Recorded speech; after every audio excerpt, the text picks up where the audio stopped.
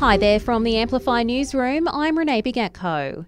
An urgent search is underway after an Australian man fell off a Royal Caribbean cruise ship en route to Hawaii. The incident happened on the Quantum of the Seas, about 1,400 km south of the Hawaiian Islands.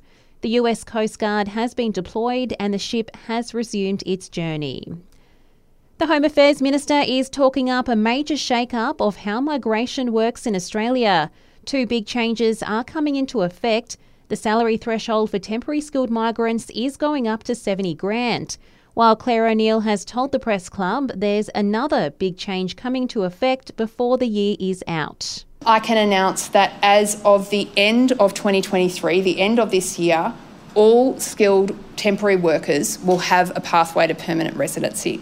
A man accused of two violent attacks on young women in Goulburn this month has been extradited from WA.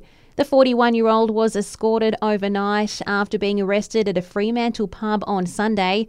He allegedly attacked the women aged 19 and 18 in separate late-night attacks, where he punched them in the face and sexually assaulted the older of the two while she was unconscious.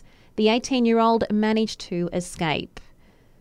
Court today for a 46-year-old Ford man charged with intimate image abuse. He allegedly took pictures of his ex-partner and shared them multiple times without her consent. Plans for a federally funded AFL stadium in Tassie have renewed calls locally for a new stadium here in Canberra.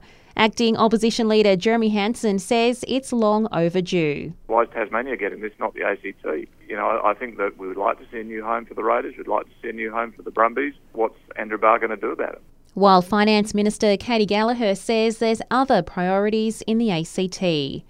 And Uber has given the goss on some of the wildest stuff people left in their cars over the past year. They include an Olympic gold medal, a wedding dress, a Harry Styles ticket and false teeth. And that's the latest in news. We'll have another update for you right here later this afternoon.